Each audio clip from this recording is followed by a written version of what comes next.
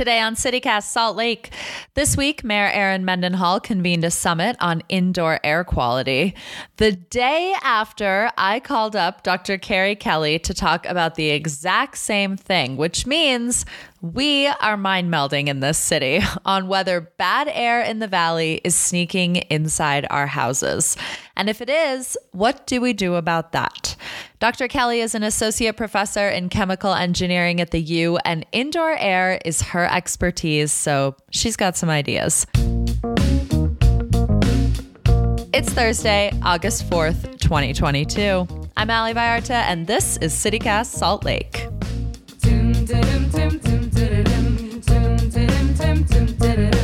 Carrie Kelly, so many questions for you on indoor air quality. Hopefully I'll have so many answers. I've just been thinking about it a lot because I feel like as a Salt Laker, we're always thinking about air quality, and it's kind of a doom and gloom thing that you come to face when you move here or if you grow up here. And then there comes a day in every Salt Laker's life when you're looking around your apartment and you're like, I wonder what the air is like in here.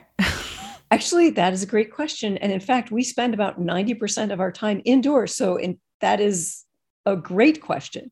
Yeah. Well, how do we measure it? So indoor air quality is measured much less frequently than outdoor air quality. So we measure it with instrumentation, and you can do it with expensive instrument like what the Division of Air Quality has. Yeah. Or more recently, there have been much more cost-effective solutions to at least get an indicator of what your indoor air quality is like. Okay. So could I, as just me, Ali Vallarta, in my apartment, measure my indoor air quality? Like, how would I do that? Yeah, in fact, you could. So we actually have a new project with the University of Utah. We're really excited about it. We're going to be looking at indoor air quality on campus throughout the University of Utah in about 22 buildings. And we have some sensors that we made up, and then the university is commercializing those. You can go to tellussensors.org if you want one of those. Purple Air also has an indoor air quality sensor. If you want to look, there's an independent evaluation site called AQ Spec. It's through the South Coast Air Quality Management District. And if you want, I'll send you a couple links when we're done with this. Yeah, we'll share. And you can post those that people can go and research, but you do probably need to do just a little bit of research. Sensors that measure particulate matter generally work pretty well. Sensors that measure carbon dioxide work reasonably well, and the sensor out of the University of Utah does that. Sensors that measure some other things like volatile organic compounds tend to be more questionable quality. Okay. Because it just turns out that those are hard to do, and the sensors generally are not quite good enough yet. But yes, so you can measure your own indoor air quality. And what you will likely find, and what studies have found, is that one of the first things you can do is look at your own sources of poor indoor air quality, especially if you're doing things like burning candles, burning incense. If you have a tobacco smoker that lives in your home, we're not doing it now, but people who like to burn wood either in stoves or in fireplaces, that also negatively affects indoor air quality. Wait, so you're telling me my candles could be negatively affecting my indoor? Okay, Sorry. This is devastating. Sorry if you don't want to hear that. They're great for ambiance. They are great for ambiance, and I don't want to ruin your romantic evening, but yeah, it's not great for air quality. That's so interesting because, I mean, like, of course, right off the bat, if I were to think about it, I'm like, okay, what are like the heavy hitters of air quality in this valley that are probably sneaking into my home? Wildfire smoke, smog, ozone, toxic dust. What am I missing? And during the wintertime inversion, the particles. Yep. Right. So, but what you're saying is, even like even in a Salt Lake Valley, in a world without like terrible smog, burning candles, like there are just day-to-day things I'm doing that could be decreasing the quality of my indoor air. Oh, for sure. And probably more so than the outdoor infiltration, although that can change. Typically, indoor air quality is worse than outdoor air quality, except during things like wildfire events, inversion events, and dust events. Interesting. Yeah. Okay. So how much control do we have then over our indoor air? Maybe more than I thought at the beginning of our conversation. Yeah. And in fact, that's kind of the nice thing about indoor air quality. you can, it's a lot easier to control. So we all need to pitch in and do what we can about outdoor air quality. And there are things we can do like, avoid exercising during times when we've got high ozone concentration outside, like in the afternoons. That can help us. But for indoor air, we actually have a lot of control. So you can choose to like burn candles or not.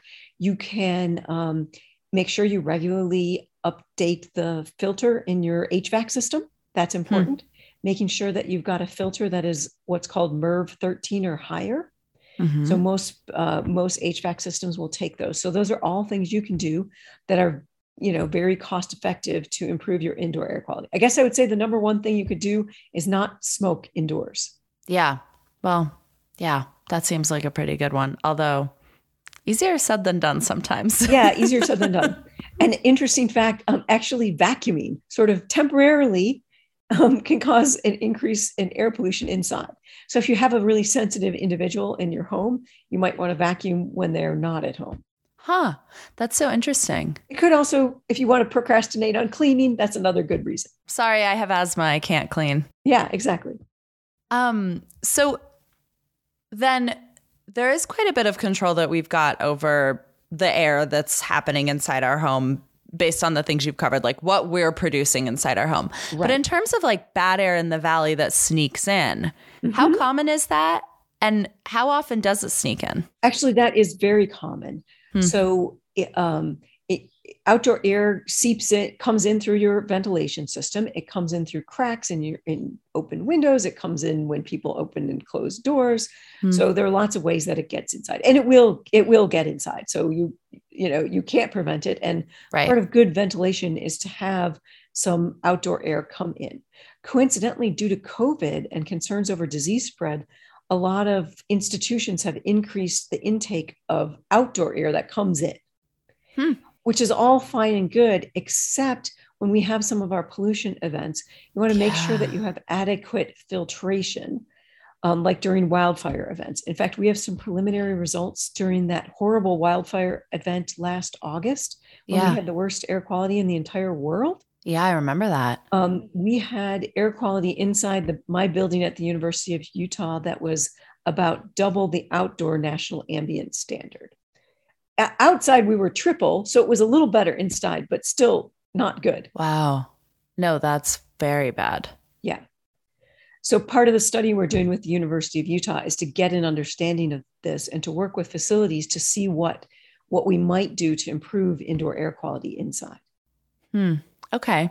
This might be a silly question, but is humidity a factor of good indoor air quality? Okay, so you want humidity that's in a comfortable range. If your humidity is too high, that can lead to mold, which you don't usually think about in Utah that much. But if you do have elevated levels of humidity inside, some people do have humidification systems. If you've got that up too high, you get mold, which can be a strong allergen for a lot of people. So you want to be careful about that. Okay.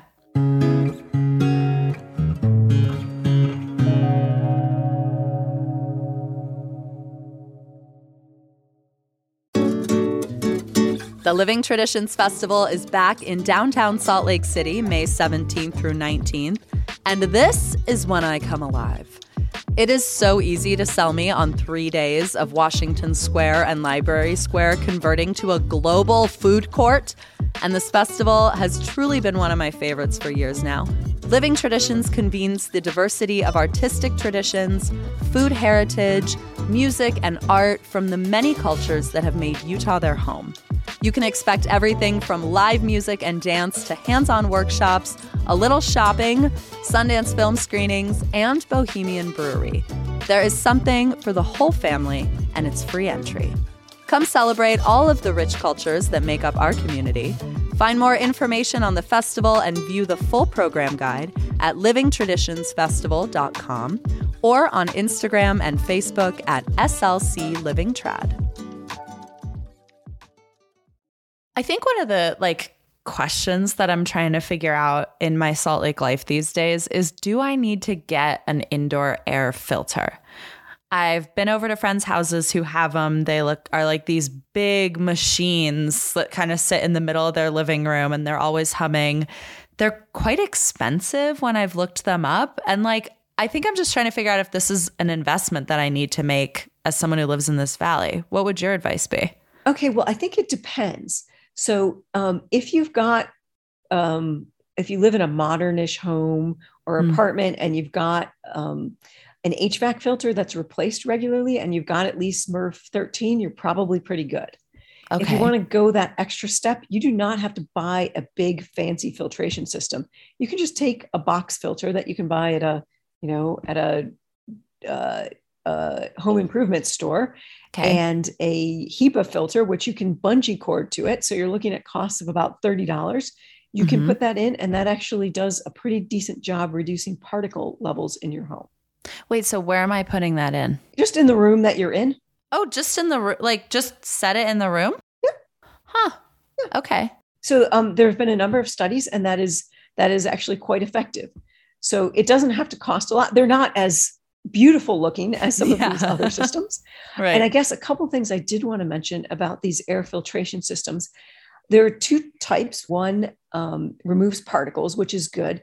The other will remove like organics from the air, which is also can be important if you've got, like if your home is new, you've got new carpets, new construction, or if you're using a lot of like cleaning or disinfecting supplies, that might be important to you. Those would have activated carbon in them. Both of them can be useful. Particles tend to be what you think about more in this valley, but you do want to make sure that you just get a filtration system. Do not get systems that say disinfection, producing positive ions, blasting particles.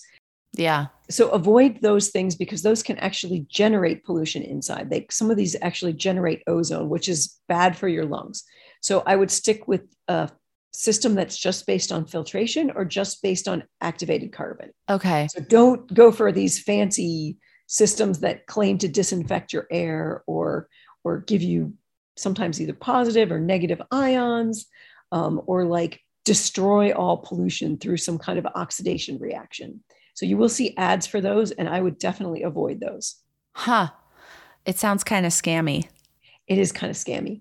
Ew. And they may have been initiated with good intention, but they can have unintended consequences of poorer air quality for you. So I would avoid those. Plus, they're a little bit more expensive. So no need to pay for something that might actually harm your air quality. Right. Are there any other sort of like hacks or tips for people that want to improve their indoor air quality? Like, I have to ask you, I have a lot of plants, and I think they give me a lot of comfort in thinking that they're producing wonderful air for me. But like, how much is a houseplant actually improving my air quality? So in terms of reducing key pollutants that affect indoor air quality, the plants actually don't have too much of effect. They have not been able to measure anything, given a reasonable amount of plants like you would have in your home. Right. So if they make you feel good, that's great. They certainly don't, they don't in any way deteriorate your air quality. So no problem with having them, but they probably won't really improve your air quality. Okay. Is there anything else that we can be doing that's like combative of bad air quality that's sneaking in? Like my instinct, of course, when I look out my window and just see like a haze over the city is to like just draw the blinds. Yeah. So I guess think about think about your own sources of poor indoor air quality. Sorry about the candles, but candles, incense, and even cooking. Make sure you've turned your vent on if you're cooking. Especially if you're doing any frying, that can actually lead to very high levels of particulate matter in your house. So those things are all good. Then look at your HVAC filtration. So those are probably the two main things that you can do. And then of course, chipping in and doing what you can to improve outdoor air quality. So whether or not that is chaining your vehicle trips, using mass transportation, doing what you can to contribute to good air quality. And now with dust, minimizing water use. Yeah. Okay. Is there necessarily a correlation between outdoor air quality and indoor air quality? Like as it gets worse in this valley, which we sort of anticipate, should we assume that our indoor air quality is also getting a little bit worse? That does sort of depend, again, what your system is like. But we have seen in some of our studies that slowly, if you were to look at like a wintertime inversion, slowly indoors air quality does deteriorate. But the results I'm referring to happened in an older home in an older neighborhood in Salt Lake that didn't have a super robust HVAC system. Yeah. Dr. Carrie Kelly, thank you so much for your time. I learned a lot. I'm going to bear it all in mind and burn maybe one less candle every day. Okay, thanks, Allie. It was good talking to you.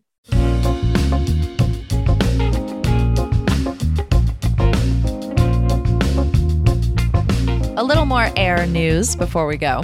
At Mayor Mendenhall's Indoor Air Quality Summit, local air quality legend Dr. Daniel Mendoza presented some of his research on the matter.